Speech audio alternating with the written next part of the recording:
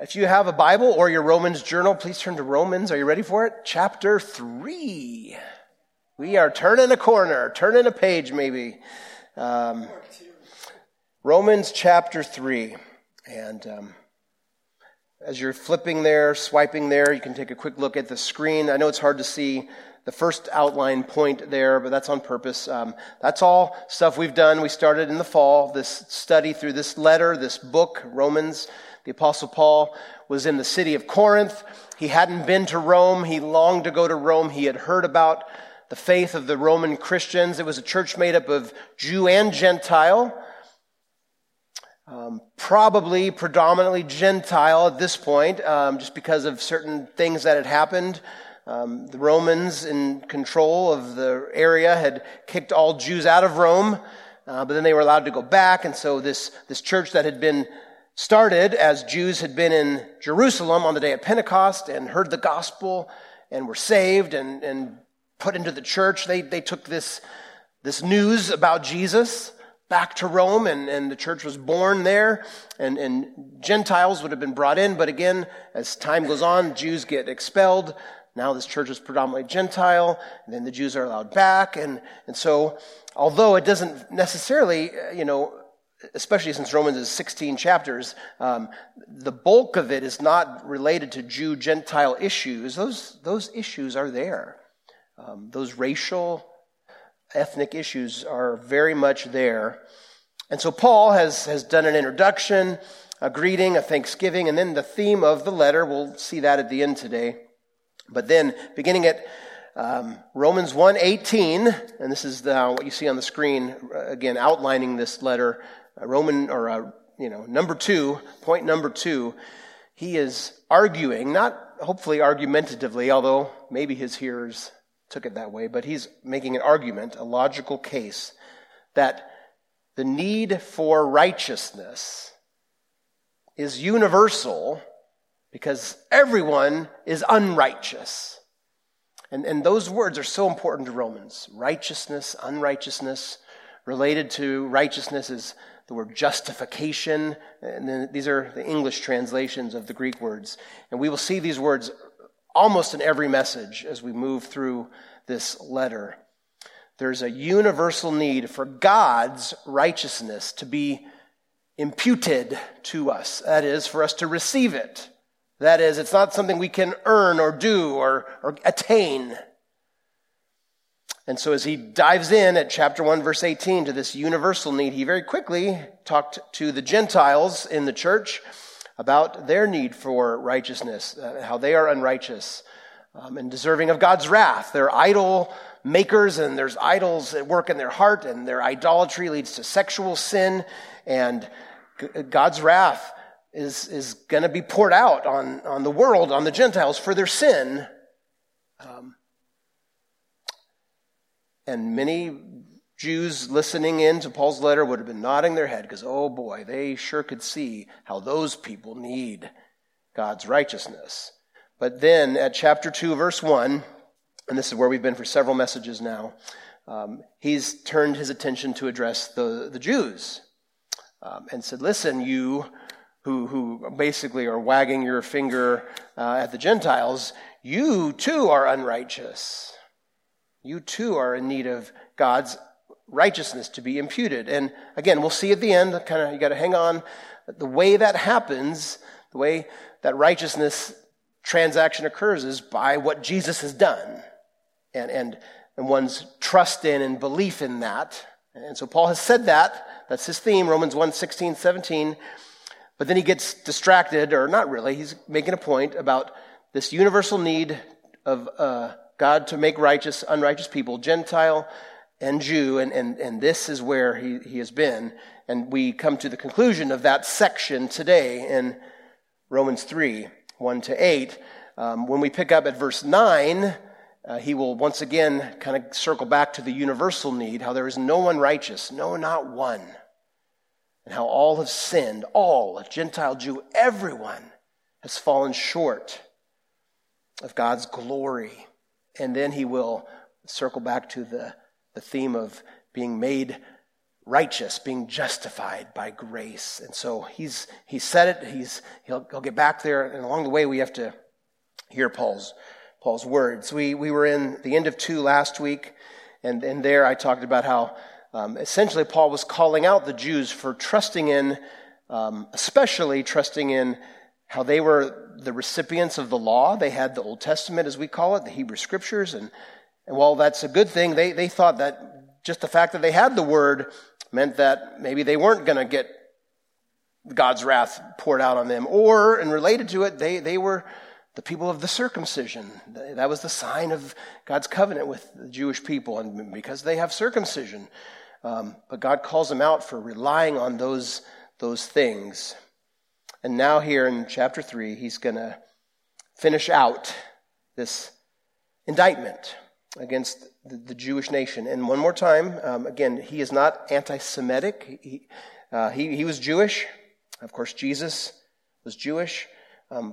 Paul's not an anti-Semite. He's anti-Judaism, as in a way to be saved. As I said last week, he would have been anti-Islam. He would have been anti-naturalism. Anti-anything other than the revelation from God in his word of how one is made right before God.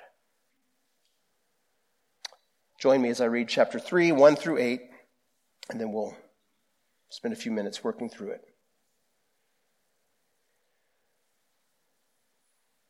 Then what advantage has the Jew? Or what is the value of circumcision? Much, in every way. To begin with, the Jews were entrusted with the oracles of God. What if some were unfaithful? Does their faithlessness nullify the faithfulness of God? By no means. Let God be true, though everyone were a liar. As it is written, that you may be justified in your words and prevail when you are judged. But if our unrighteousness serves to show the righteousness of God, what shall we say? That God is unrighteous to inflict wrath on us? I speak in human way. By no means. For then how could God judge the world? But if through my lie God's truth abounds to his glory, why am I still being condemned as a sinner? And why not do evil that good may come? As some people slanderously charge us with saying, their condemnation is just. This is the word of the Lord. God is faithful and trustworthy. That's what, among a few other things, we'll see in these 8 verses today. And that's the title. You see it there on the screen. So Paul, in his indictment against his own people, his own ethnic people, he has used a rhetorical device called a diatribe. So again, this would have been common, and so his listeners, readers, they would have understood what he was doing, where he has this argument with an imaginary figure. And again, it's kind of this imaginary Jewish person. And in this diatribe rhetorical style, there's a lot of rhetorical questions that occur. And once again, Paul has been doing that. We saw that quite a few times in chapter 2, and he's returned to it here in this chapter. And again, following last week, following his statements about how, look, just because you have the word, the law, just because you have circumcision, those things in and of themselves won't justify you, won't make you righteous.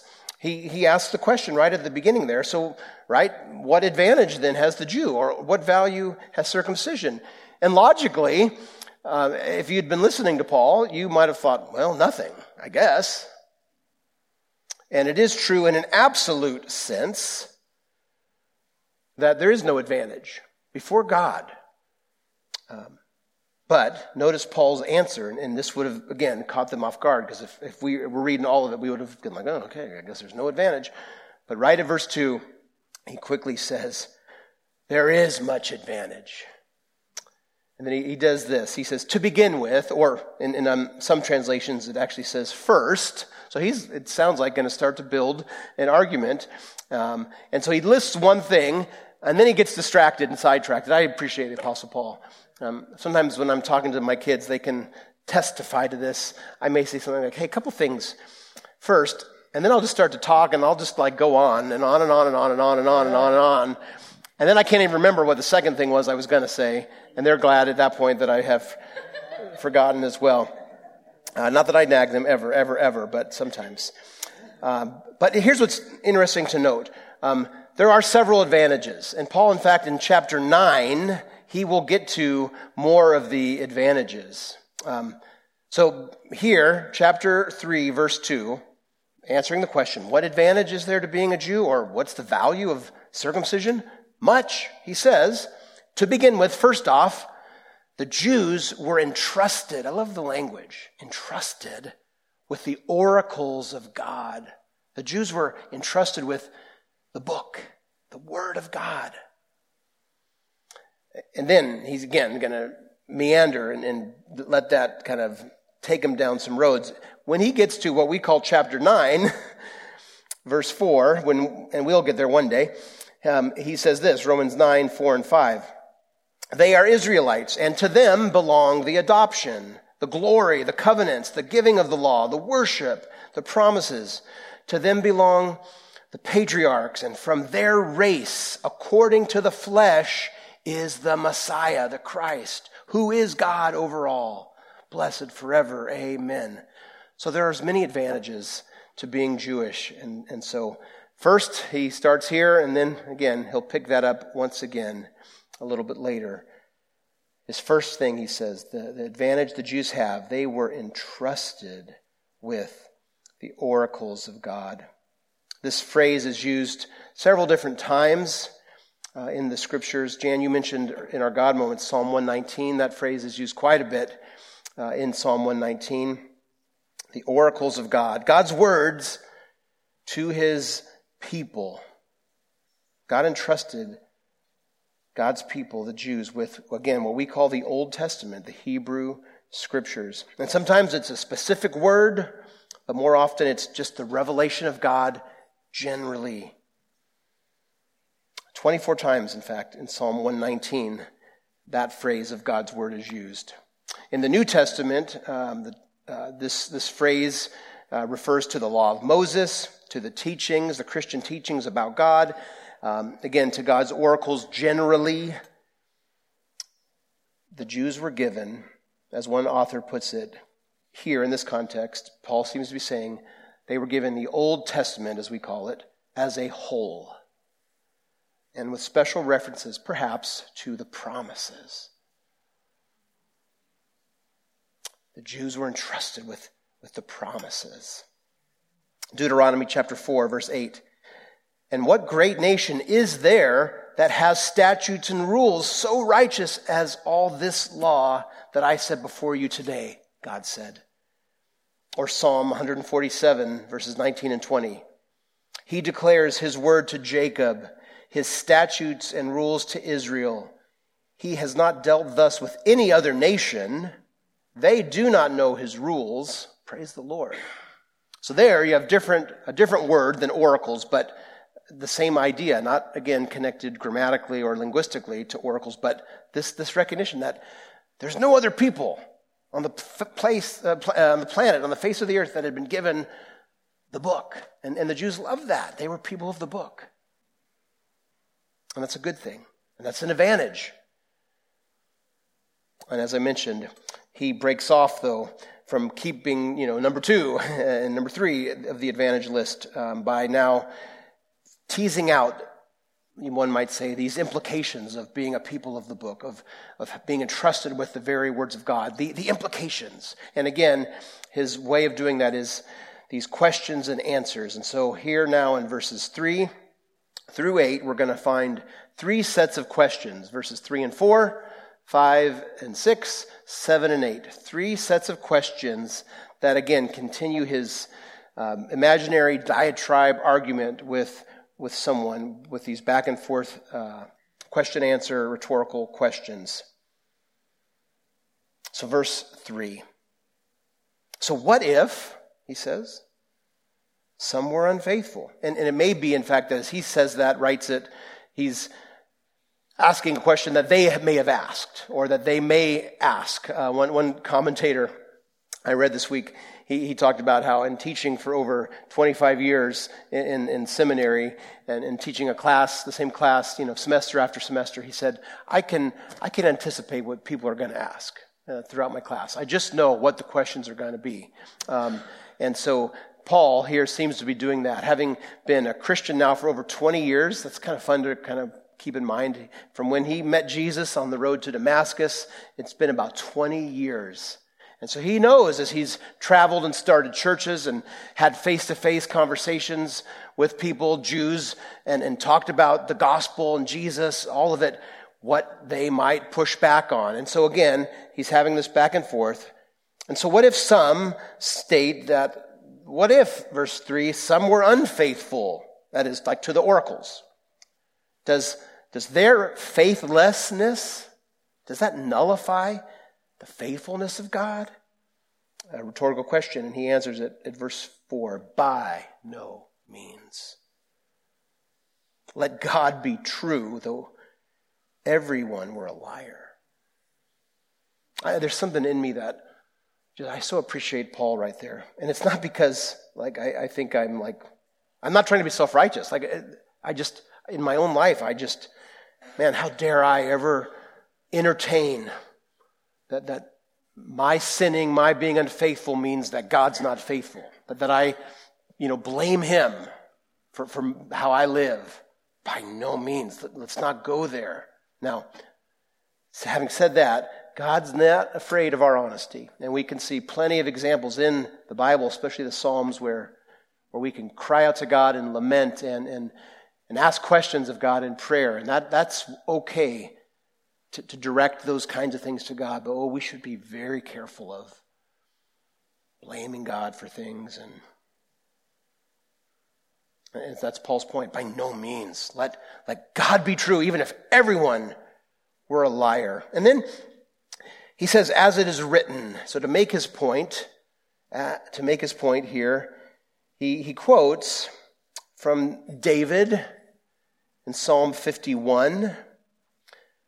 David, Psalm 51, the context many of you will know, is his song, his prayer of confession and repentance after his adulterous sin with Bathsheba and the murder of Uriah, Bathsheba's husband. And so he quotes that. And it's a little weird. Again, he's quoting the Greek translation. So if we go to Psalm 51, it's going to look a little different because we're reading the translation of Hebrew. His quote is from the Greek translation. And so the wording is just a little different. But this is what it says. As it is written in Psalm 51, that you may be justified in your words and prevail when you are judged. But in Psalm 51 there, in the Hebrew, and I like how the CSB translates this. I think it's more accurate. That you may be justified in your words and triumph when you judge. Because that's what David says. If you listen, Psalm 51.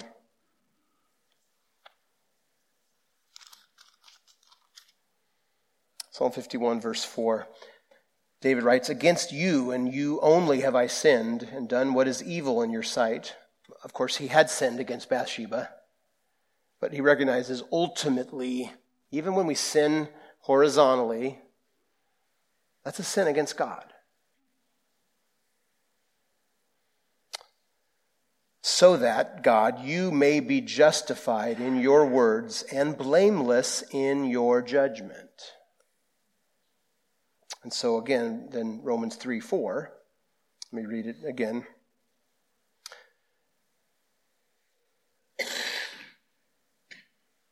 Let God be true, even though everyone were a liar, as it is written, that you may be justified in your words and triumph when you judge.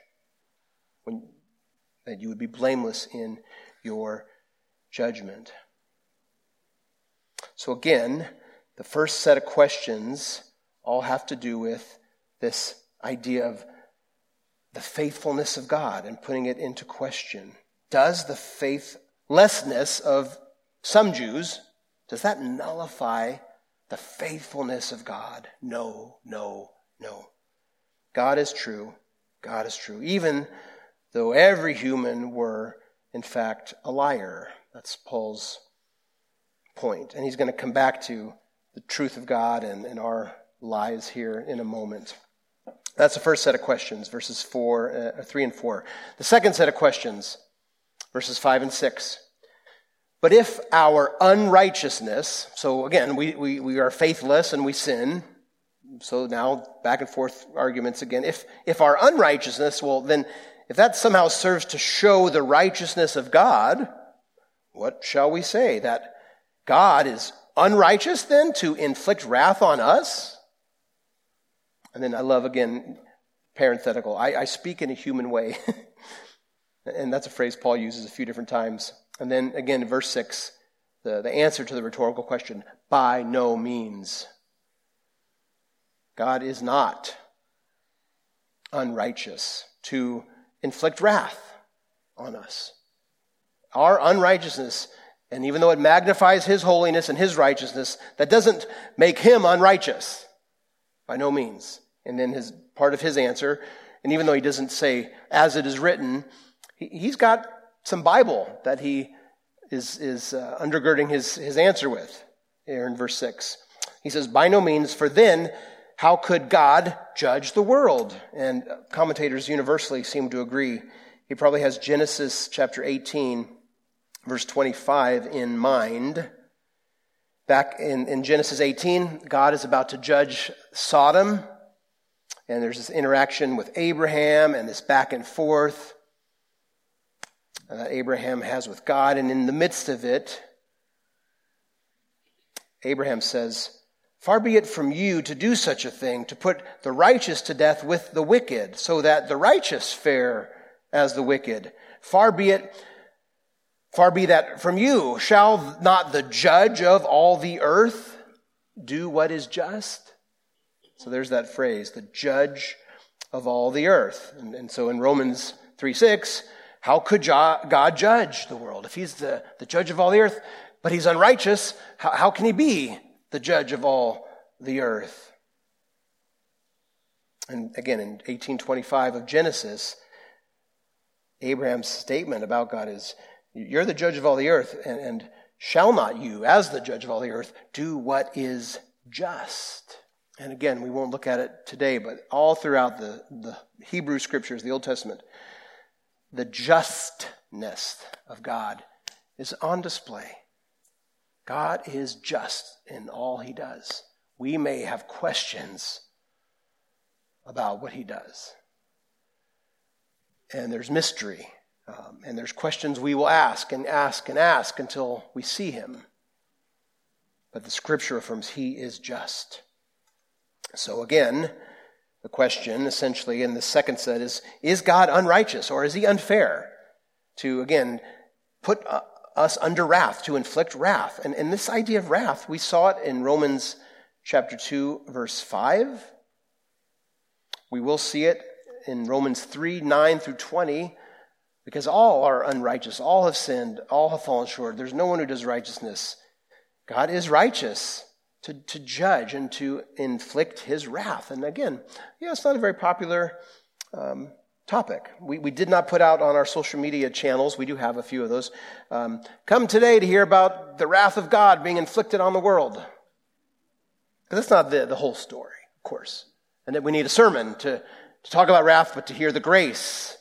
And I hope we're hearing all of it. But here in our text, God is just. And he's righteous and he's fair. And he does what he does out of who he is, even as he is the judge of all the earth. But these questions will come. And they're questions that the Jews had, and Paul anticipated them. They're questions we have even in our day. Questions of theodicy.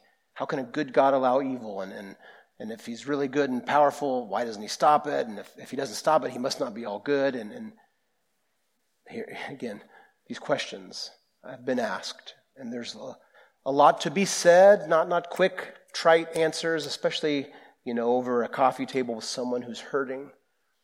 We need to listen and empathize and sympathize and answer. And there's good answers to be had, and we could talk about that more. If you have some of those questions, I'd love to talk with you more. And then finally, in verses 7 and 8, the third set of questions.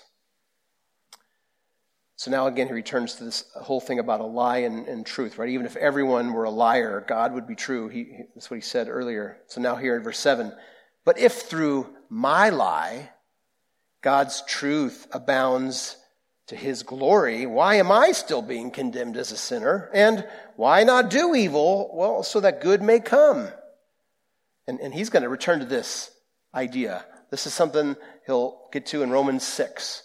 Well, if God's glory is on display through his forgiveness and grace when we sin, well, why don't we just sin and get more grace and forgiveness and glory? And again, Paul in chapter 6 will say, no. That's a dangerous place to be and a dangerous way to live. And so he kind of sets the table right here for what he'll come back to in Romans 6. He says, if through my lie God's truth abounds to his glory, why am I still being condemned as a sinner? And, well, why not just do evil so that good may come? And then here it is. As some, he says, some people slanderously charge us, that is Paul and his companions, the Christians, as saying, and that's again an argument he's going to come back to. The Christian gospel is not licentiousness. It's not no rules.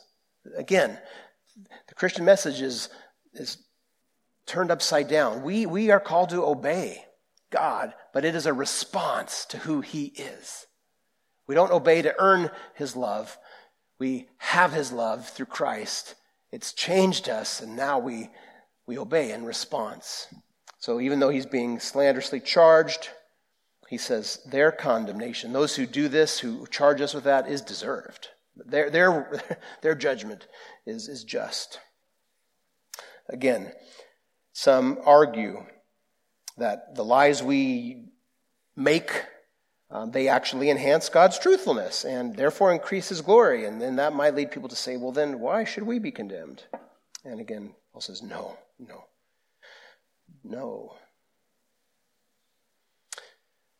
Doug Moo, New Testament scholar and commentator, says, as the apostle to the Gentiles, that's one of the phrases Paul uses in Romans 11:13, Paul was thrust into the center of controversy and false rumors about his teaching, and they were circulating evidently in Rome. And his claim that a person is justified by faith alone sounds to some as if he is opening the door to unrestrained behavior. And he simply dismisses this unfounded charge here, but he will deal with it more in Romans 6. So Paul is saying God is faithful. He's trustworthy.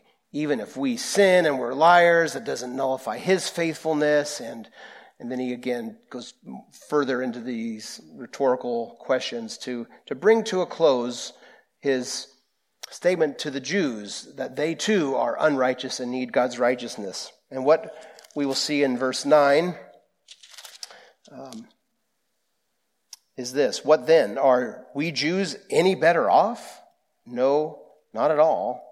For we have already charged that all, both Jew and Gentile, are under sin. And then he's going to go through that and unpack that.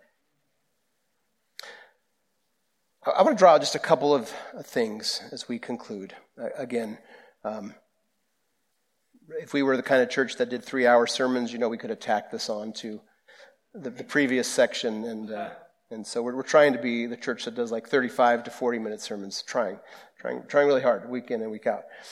But a few things to say in conclusion. Paul here speaks of God's faithfulness, and he asserts again, let God be true, even if we are unfaithful. He is true, and he is faithful. And we've sung this morning about trusting in God, our Savior, the one who will never fail. I was thinking about that promise. And that's a promise we need. That's a promise we need. Because we have a meal and someone we love starts to have pain and we think, oh no, And so we need promises that we can hang on to, that speak of God's faithfulness. We have things in our work that collapse in our life, and we need promises to hang on to. We have relational conflict, and we need promises to hang on to. And listen, we are all, not just those younger generations, with their TikTok and their devices all the time. We all, younger, middle, older, all of us, we can all get sucked into so many other things telling us truth, supposedly. And we can spend so much time being bombarded with this YouTube and this teaching and this point and that. And we need to hear from God that he is trustworthy and faithful. And so I was thinking about the promise that God will never leave us. Have you heard that one? Where do we get that? Where does that come from? So we just had Christmas time, right? Not too long ago. And we mentioned this. We spent most of our time as a church in Luke's account of the birth of Jesus, but we did touch briefly on Matthew's account of Joseph, and Joseph being told what was about to happen to his betrothed and all of that. And so Matthew records this. After Joseph has this encounter with an angel in the dream,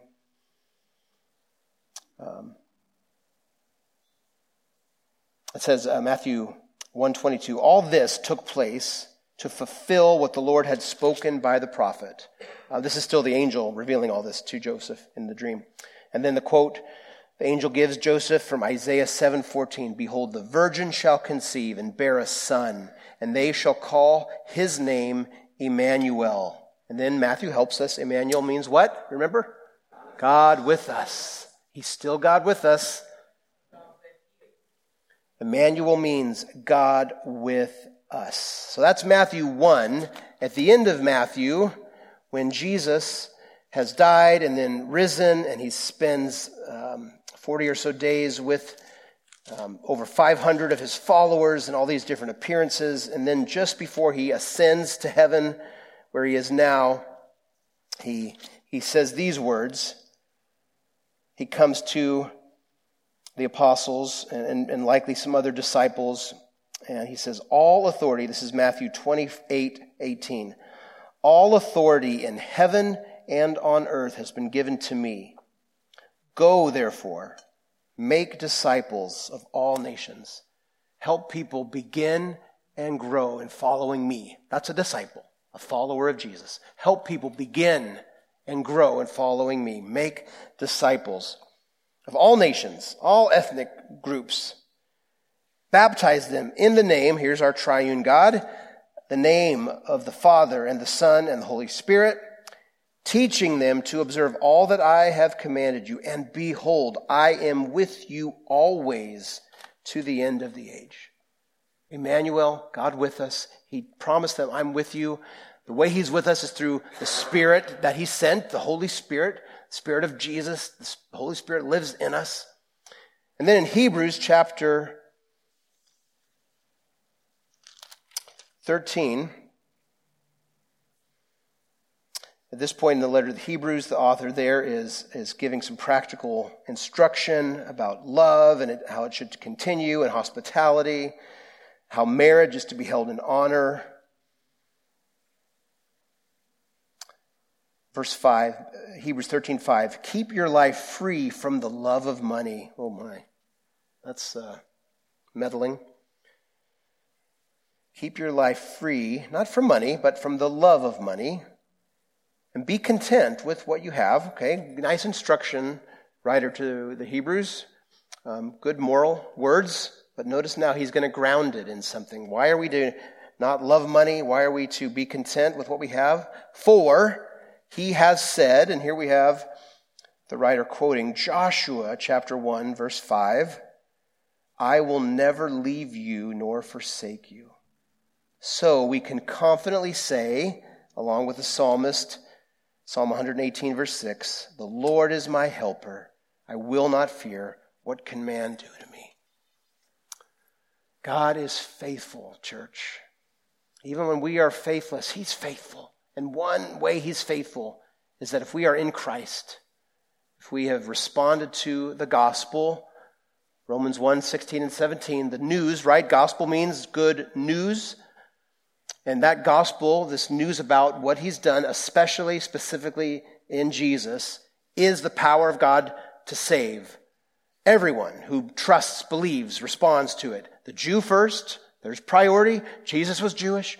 They received the oracles. They have a special part in God's history. The Jew first, also the Greek. For in the gospel, the righteousness of God, there's that word again, is revealed from faith for faith. For in the gospel, the righteous, or in it, that is the gospel, the righteous shall live by faith. So God does this work, and those who have benefited and received this work can now say, God, you promise to be with me, and it's grounded in your word. It's grounded in Joshua 1:5, and that was obviously a long way back before Jesus, but notice how it progresses. Jesus came, Emmanuel, God with us. He then said, I'm with you always to the end of the age. Through the Spirit he sends. We read that in Galatians 4 during our catechism. And then the writer of the Hebrews says, don't love money. Be content with what you have. For it's written, I will never leave you or forsake you. You can trust God. That's a promise you can trust, and you need that. I need that.